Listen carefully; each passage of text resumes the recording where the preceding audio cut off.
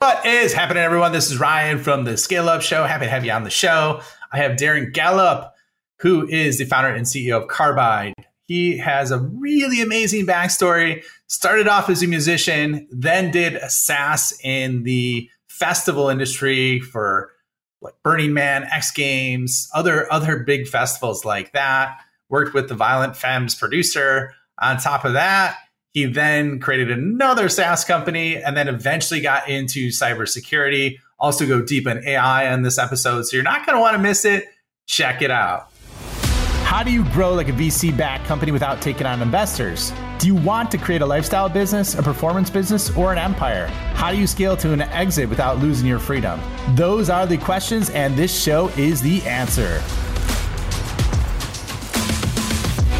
Welcome, everybody, to the Scale Up Show. This is your host, Ryan Staley, and I have a very special guest with me today. I have Darren Gallop.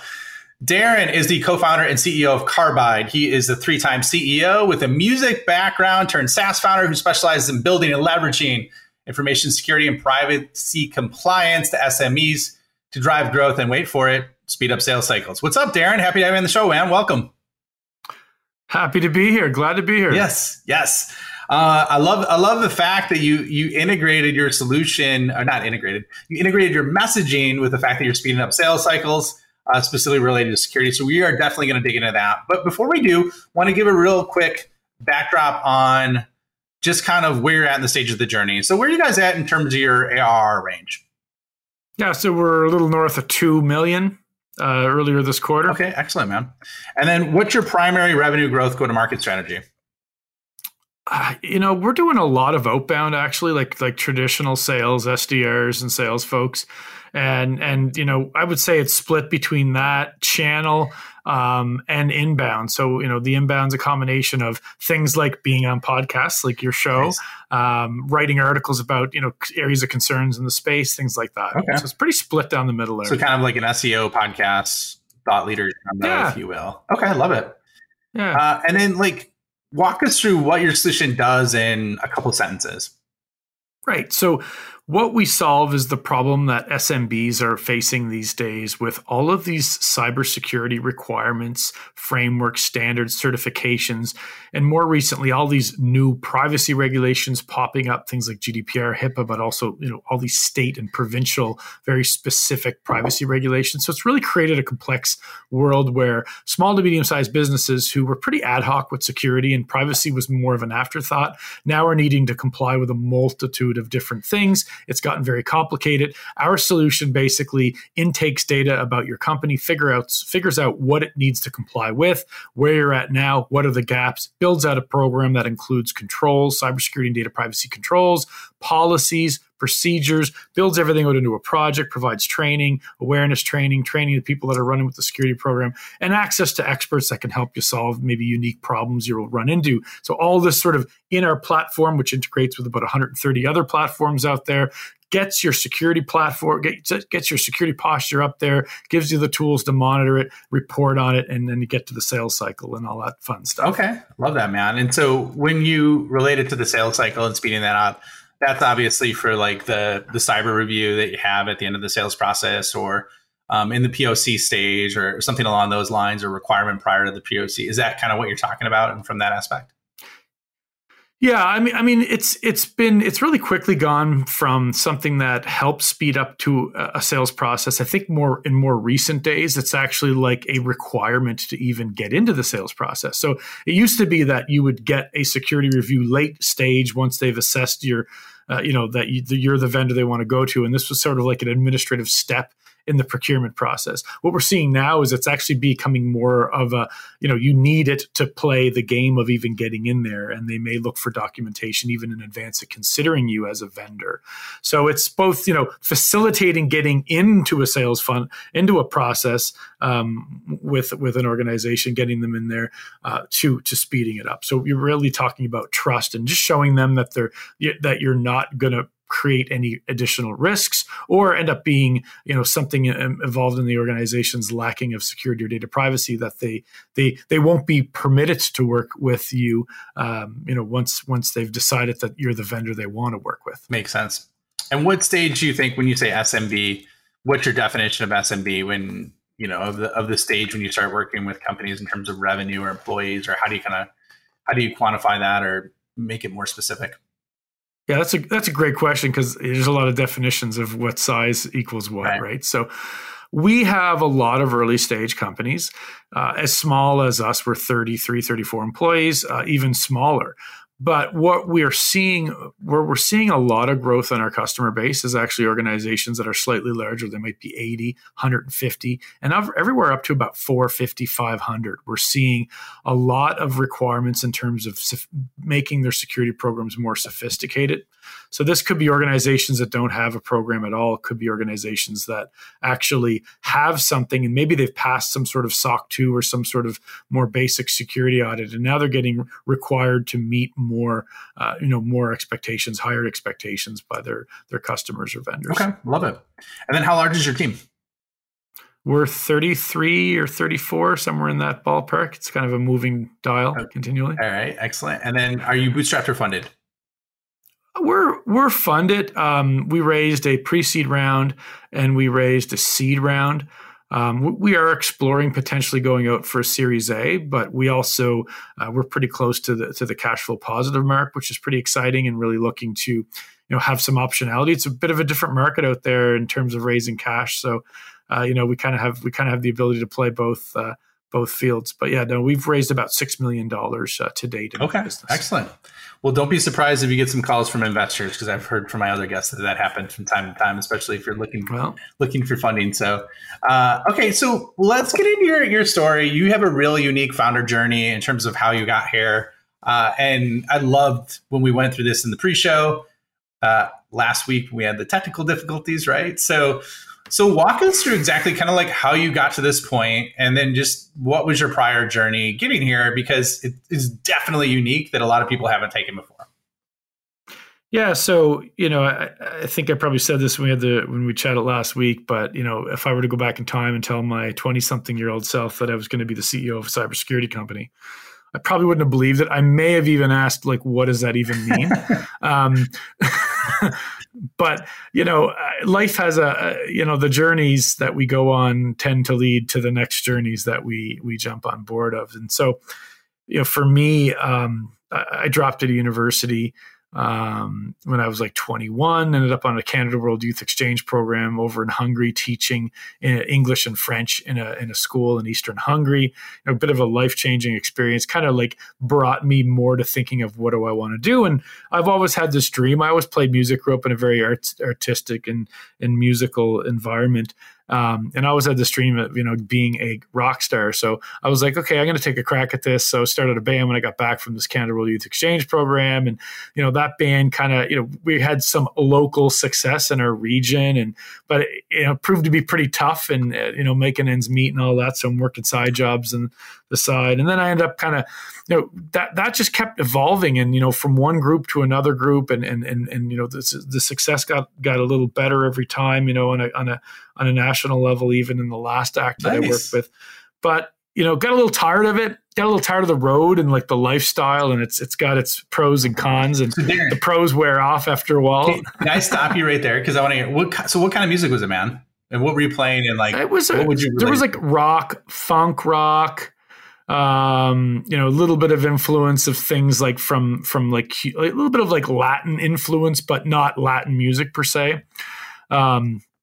And so, yeah, just really fun. Like, we played in the jam band circuit in Canada in the last band that I was in. It was a blast, right? But, after some time, I just kind of, the rush, the fun parts of the road started to wear off. And then the downsides of being on the road started to amplify it seemed. And so, I started doing more work in the studio, started recording bands, producing bands. At the height of that, I was co-producing records with Gordon Gano from the Violent Femmes, down just north of New York, and started a record label. Had a handful of bands on there. We signed a distribution deal in a few different countries. We had a Canadian artist that was charting and all this. And then this was like fast forward. It's like 2007, 2008.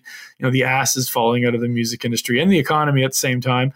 And just a lot of things changed, and it became, the successes weren't generating the type of revenue that we kind of hoped we could get to. And as a label, we were really leaning on things like Basecamp. And as we go back to 2007, like SaaS was pretty early stage, right? And the cloud, like what's the cloud? I didn't think we were using the word cloud. And you know, I kind of just sort of thinking about it as like, well, could I make a software solution? Because I'm using all these makeshift general tools to run a music business. The music business is ripe. It needs efficiency. It's struggling with certain financial and economic challenges. So we started building software for touring artists. That proved to be really difficult because, you know, the bands didn't have money. They didn't want to pay a lot for software. So we pivoted over to music festivals in 2010. By 2013, 2014, we started signing festivals like Bonnaroo and Burning Man and Coachella and Just for Laughs. And, you know, even later on, you know, some sporting events like X Games, things like that. And, you know, that proved to be a pretty interesting journey. It was still fairly bootstrapped, you know, not really venture backable SaaS, because it was really in a very, very specific niche, right? We weren't trying to be a global events management software. We're really focusing more on this music festival concept where we could dial in and be highly effective in a smaller market. And what happened was security started to become a question that evolved very quickly. And when we started signing deals with organizations like Live Nation and Disney, AEG Live, like some of these bigger organizations that have more sophisticated security, cybersecurity vendor requirements, it became very apparent very quickly that we did not have our shit together. And so this became an issue. We lost a couple of really valuable deals that we were winning. We had won, but we failed in security audit, and it just became a real big problem. So I put all my energy into it and built a security program, worked with outside consultants, learned a ton, ended up taking some courses, doing all these things. And so as we started eyeing our exit and having conversations about the exit opportunity for that company, I was just really into security. I was on route to getting my CISSP certification and really thinking about security as like, wow, there's so much growth in criminal activity out there, and there's so many SMBs out there that are just standing with their pants down, and you know, there was so much need for assistance, and there wasn't much in terms of humans that had the experience that could go out there and really facilitate and assist this massive like evolution in greenfield for need for security and data privacy stuff. So I just got really obsessed with it, and that's kind of what led me to founding Carbide. Love that, man. Beautiful story. I mean, some great experiences along the way. I mean, like, so how did you end up working with the Violent Femmes guy? That's very random, and I don't remember you mentioning that to me before.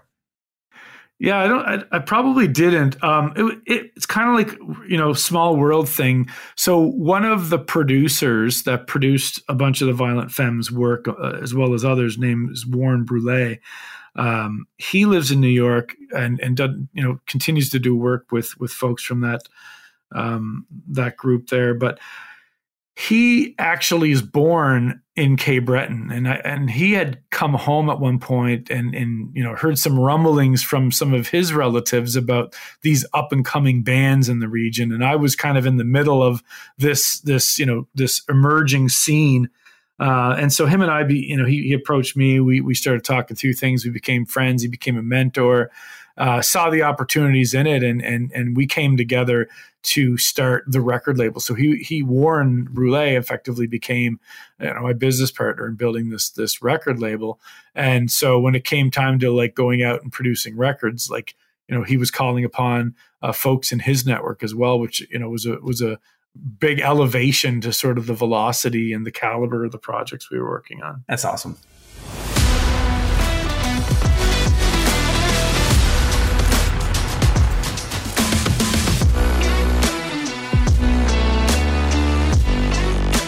Hello, this is Ryan here. Real quick, if you are enjoying this episode, please hit the subscribe button and leave a comment or review. If you want more help or just want to learn more about what the top SaaS CEOs and founders are doing, check out my website at www.ryanstaley.io. Join my newsletter, check out other free content resources I have there, and let me know if you want to scale your business. Now back to the episode. So something that you said as well struck a chord with me, and kind of like what you were talking about on how you lost a really big deal after you were awarded, or deals, I should say. Was that with Disney, or was that with somebody else, or what? Can you name the companies that? I mean, it's a long time ago now. So, it was Live Nation, and it was a deal that would have brought us like a whole bunch of European festivals. I think there was 10 or 11 festivals. So it was a big deal, and it was, for all intents and purposes, a done deal with, the caveat of passing the security audit. And we didn't. Oof. And it was like, it wasn't repairable. And by the time it got to us not passing the security deal, in the way festivals work, everything's like so cyclical around the season, right? So there's like, they needed to start using the tool by date X, or there was no value. They couldn't wait any longer. Yeah. And, we would miss the cycle. And so, we ended up sorting things out. So by the end of the season, we were ripe and ready to work with them, but we had missed the opportunity. We went back, we were trying to reach out, but we burnt the bridge effectively. Right.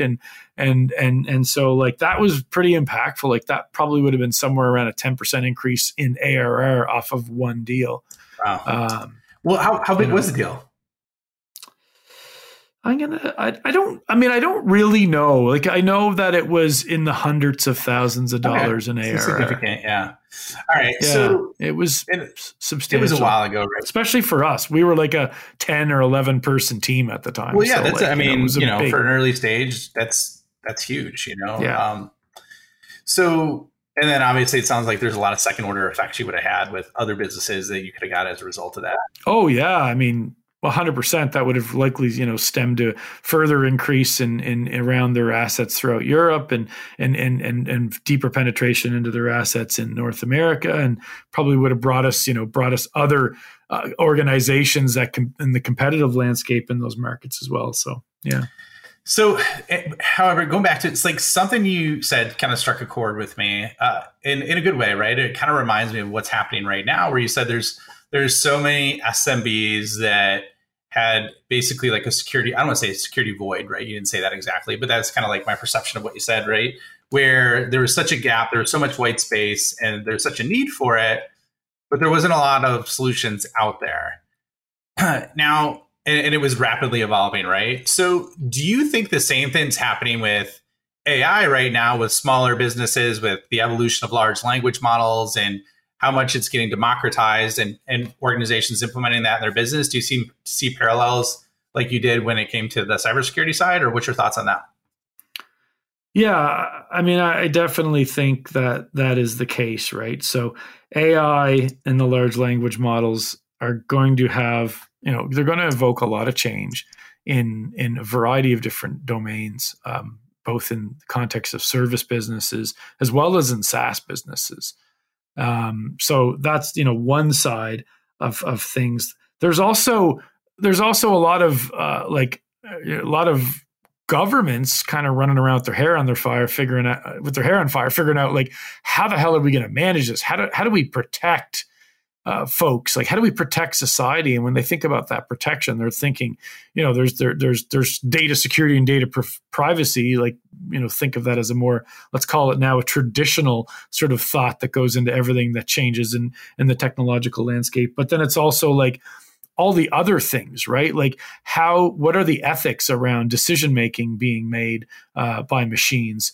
What degree of and what's the impact to various industries? So, there's a lot going on, and I think it is definitely a land of opportunity. So, anytime you have this disruptive moment, right, where like all of a sudden, whether it's like the internet, right, like the internet caused a lot of problems for a lot of businesses, right, but it also generated an entire economy of businesses, and I think we're going to see similar things, right, like the blockbusters that continue to try to force people to rent DVDs or VHS tapes are not going to fare out well, and those who would embrace the technology instead of like, kind of push it aside, those that embrace it, or the new businesses that jump aboard and work with it, I think there's a tremendous world of opportunity. But we are definitely going to see layers of regulation popping up very quickly, and that's going to be something that'll be interesting to follow. I will admittedly say that on the legal side or the regulatory side, I'm less I'm less thinking about that because, I'm in the depths of, growing a business 100% year over year, which is, always a big consuming event, no matter what size your business is at. And our thinking on AI is highly focused, and my energy in terms of AI is highly focused on how I believe AI is going to revolutionize the industry we're in and how the problem we solve is best solved in terms of what the customer actually needs. And, so we're thinking about that. Like, we definitely don't want to be, the blockbuster in this story. But I do think that a lot of things, or a lot of the ways that tools in our space are solving this problem, I think that the minute OpenAI opened the doors with even 3.5, I think that a lot of that stuff became really quickly obsolete, and the shelf life is very limited. And, so we look at that in terms of how we're building our product very intimately. And, the way we've built policies, procedures, the way we've crafted documentation, crafted controls, and identified needs in businesses using a more traditional matrix type models. Those matrices are still valuable, and that stuff is not garbage per se, but there's now this layer where you can bring a level of, you can really get to that near human componentry. So where I think that most companies now are doing some sort of combination, like if they're an SMB and they're trying to solve a security data privacy problem, it's usually a combination of an expert or a human who has the ability to navigate and make decisions, factoring in a lot of data and variables and experience and knowledge, and a tool like a compliance management software or a GRC software or something.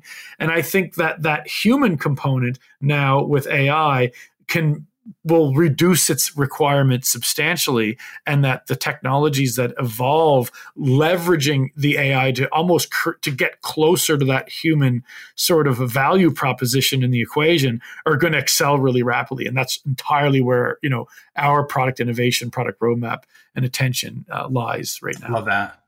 I see a lot of parallels to that as well. And you can even see it now already. And this is I don't want to say we're at ground zero, because obviously AI has been going on for 20 years, right? But in terms of the democratization of some of the tools and products that are out there that's happening, is I see agencies getting automated in a lot of ways, right? Like for example, there's a tool, and it's funny because I'm redoing a website, right? And there's tools out there that could create websites on WordPress, and it takes you probably 15 minutes to do.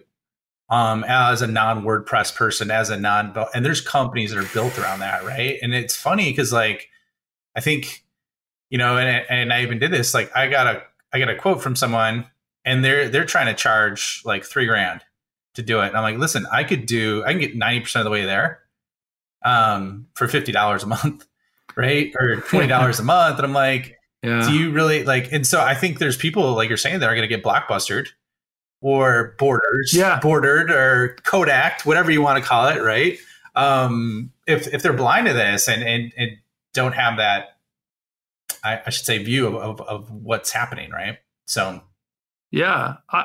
Look, I think when it comes to a service-based business and an agency, if you're not doubling down on how you're going to leverage AI to create massive efficiency in your business, and you're not building and or leveraging best-in-class tools around that, you're going to get steamrolled pretty quick, I think. I think we had these conversations recently, somebody wanted to translate a policy into another language. And it's well, do you realize how good some of these, some of the newer sort of tools built on AI, have far surpassed, more traditional sort of Google Translate, the ability for AI to contextualize, not thinking of everything word for word, but to actually contextualize messaging and rewrite in the form of a translation in another language, just as an example, right? And I think you could be a translation firm, just hey, look, I'll take it off your hand, be really price competitive and using AI in a big way, and just using humans as a set of eyes versus the the lift. Like we had this conversation yesterday with my CTO, and we were talking about like what AI is going to do to like the world, even things like developers, like developers and user experience and some of these things that, quite frankly, we kind of position them as being like white collar jobs. And like, if you look at developers, like there's a lot of developers that are just like, it's the equivalent of like somebody who's just going out there and stacking bricks all day. Right. Or like, building a clear, like, and I think like those sort of like working class devs, not the ones that are like, coming up with concepts and ideas and really, really sort of like creatively solving problems. But a lot of devs are just, filling in the scope, and they're just there writing lines. Right. Like, I think that like, the demand for that degree of workforce to build a product that's the past. Like I'd be, I think like I laugh a little bit, like all these schools that are just catching on in small regions now that are like, oh, we need to create more software developers. It's like, you missed it. That was 20 years ago. And it's like, like you now need to think about people who can like, who can build and design and solve problems creatively and things like that. But yeah, I mean, it's scary and exciting. Like, if I was a developer, I'd be thinking about, how do I leverage that and become expert in this to be very relevant? So if a company, instead of hiring 10 developers, is going to hire 2, I would be the developer that you'd want to hire, because I'm going to be able to piece these things together, leverage them, and manage the robots for you, that kind of thing. So it's true. It's so true. I mean, I think I saw as well on GitHub that 93% of people on GitHub are now using AI in their development, right? So that I thought that was pretty interesting to see that adoption rate being so high. Because like I am looking at more on the revenue side, on the marketing and sales side, and it's abysmally. I think it's ridiculously low right now. I'm really passionate about that. I see so many companies, and this goes from the top down, where organizations are implementing it into their product, but they're not implementing it into their team, right? And so I think that's a huge opportunity, because like I've seen from my personal experience, like things that took me like 10 years of meetings with C-levels to like figure out, if you ask it the right question, you can figure that out in a couple minutes. Right. And so like, that's on a business acumen or experience side. Now, granted, most people don't know that unlock or how to do that, right? They don't understand how to ask it in a very specific way to get the output that you would get from that experience. So I think there's some gaps there, but those are the opportunities. Or even things that used to take me a couple hours of work to do, I can now do in 15 minutes, right? Like that's immensely valuable. Yeah, I agree. I think you need to like, the other thing though is like, you need to know like what a desired outcome looks like also. True. So like, I know our sales folks use it for sure in crafting responses to questions from customers, but they have to read the answer and have to have enough knowledge to be sure, because it'll lie or it'll give incorrect answers. Yes, you're prompting. The quality of the prompts can certainly, it's kind of like garbage in, garbage out. The quality of the prompt can determine, but even with quality prompts, as surprising and as amazing the tools are, you still want to read them. And you're probably, I find myself often when I'm asking more in-depth questions and in domains that I know, is that I'm coaching through my prompting to get the final outcome. And it's really doing the grunt work for me, because I'm still using a lot of brain power to structure the prompts, brain power to read the results, brain power to craft the training required to get the desired outcome. But I don't have to write the sentences and worry about all the grammar and spelling and all the pieces to crafting it. So it's a huge saving. We do that for sure in our sales team. I would agree. Like, I think, you're saying this to me about like, you're thinking about it through the sales and go to market side. And I'm guilty of it. I'm thinking of it way more right now on the product side, because I think that's like do or die versus cost efficiency, right? It's like, if we don't get on top of this stuff, we will be blockbuster. And then I'm thinking about it, and we're using it a lot more in depth in our customer success operation, because we have a fairly involved customer success department. Like, we're not just there answering questions about like, hey, how do I download a PDF of this thing from your tool? It's more like, hey, do you have any recommendations on how I can encrypt these, 48 hard drives and manage that and monitor it? Like, they're more like, here's my bigger problem, not like, how do I use the tool? So, we're training AI tools in our own knowledge base of, Carbide best practices and other data and knowledge that we've exercised over the years of working with customers, and using that to help customers have to put less brain power in and get answers. And we're doing that not through like a chat window. We're doing that through a more trained environment, through the API in our own tool, exposed to our customer success, that has less lying capacity, because it's really like, we're tightening up some of the parameters like temperature and whatnot to really get very literal answers based on a body of knowledge per se. That's good. That's smart.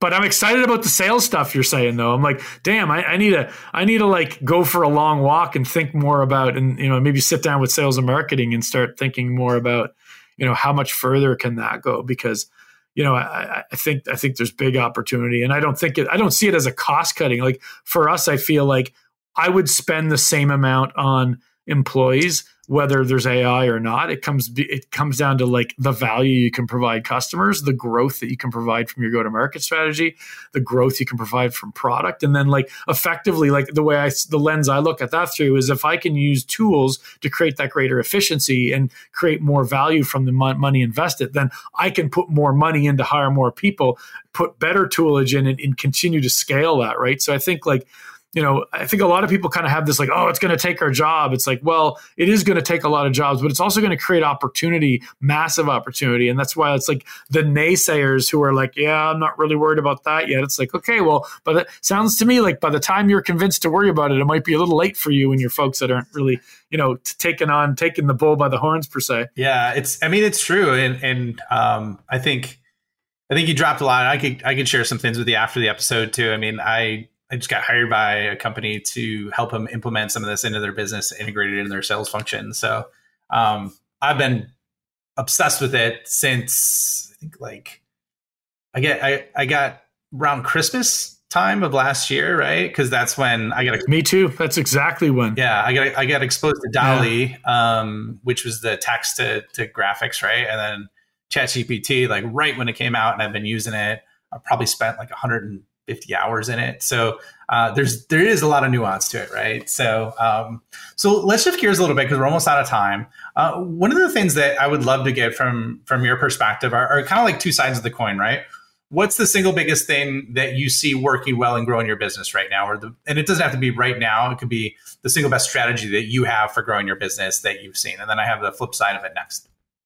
Yeah, I mean, for me, what I think's been the most impactful in the business, and I think this is a difference of like Mercado, my last business at its peak, I think was like 16 employees, right? So like I had my hands in everything, right? Like we were all in the same building, and like it was like I was running the show in a lot of ways, and my co-founder, and we didn't really build a leadership team to the same extent. And what I have now in Carbide, and we've done post our seed, like last year, 2022, we put together a leadership team, and like bringing in people that are super kick-ass at things, like bringing in a sales leader versus trying to figure out how to scale and build a sales team. It's not that you can't, but it's like, as your business gets bigger, like as the CEO, I find like there's all kinds of stuff. I go into a week and I'm like, I got tons of time to focus on this, this, and this. And you just like, there's constant like derailment and constant things that come up out of nowhere that you have to deal with. And then, as your business gets more complex with stakeholders, a board, investors, like you have to do, like there's more to manage there on the stakeholder side. So like having somebody in there owning sales that has experience in building a sales organization is like for me has been super impactful. And the same thing in the customer service, customer success side of things. Like we brought in two phenomenal leaders, one in the VP position of customer success, the other in the VP of sales and marketing. And like that, just like those are now two areas in the business that I have, absolute confidence. And so I can focus more, my co-founder and I can focus more on company strategy, on raising money, on leadership, and, bringing the team together and on building product, like building a best-in-class product. And we're not at ground zero in the world of cybersecurity solutions. A lot's happened in the last couple of years. It's been a very fast evolving space, but it's still early days. Like there's still so much greenfield, and there's still so much opportunity for evolution in terms of sophistication of products, AI opens a massive door and portal into a whole new layer of possibility when it comes to innovation. So being able to spend more time there, knowing that I have very sophisticated, very trustworthy and competent, experienced people taking other very, very important parts of the business so I can be more hyper-focused, is just, it changes things, right? Like, otherwise you're like, kind of feel like you're spinning plates, right? And you're like trying to help sell and you're trying to lead sales. And it's just like, all of us, we're just mere mortals, right? So, we need like having some leadership, bringing in people that are like better at things than you are to handle those things. It's just like, it creates bandwidth, right? And you can use that bandwidth to drive growth. True. So true. Okay. Flip side, what's the single biggest challenge in your business right now then? I think for us, like if I was to say the biggest challenge is a lot of companies still don't think about security for the purpose of security. They think about it as like a red tape sort of administrative bullshit that they have to go through to close deals. And it's like, so we see a lot, and it happens more so in the early stage companies. And I totally get that because, if you're an early stage SaaS company, your biggest risk is probably running out of cash before you get to cash flow, break even or your next round of funding. So I understand like that predicament, but what we see happen is organizations will go, look for the cheapest, fastest way to get, say, a SOC 2 if that's what their industry is demanding. And then once they get that document, they just kind of really quickly go back to status quo. And then so it's kind of like becomes security theater. And so engagement in those younger companies, and not all, so there are some young companies that totally see it and, they realize they're signing security addendums. They realize the threat to the business. But I think most of those really small companies are thinking of it like transactional. And so like engagement becomes staggered. And, for us, we've moved up market slightly in terms of our targeting, where we find like there's actually a dedicated person or more, like they have more experience. There's more demand for security. So it isn't, a seasonal sort of perspective. It's very much ongoing, which is what it needs to be. Love that. That makes sense.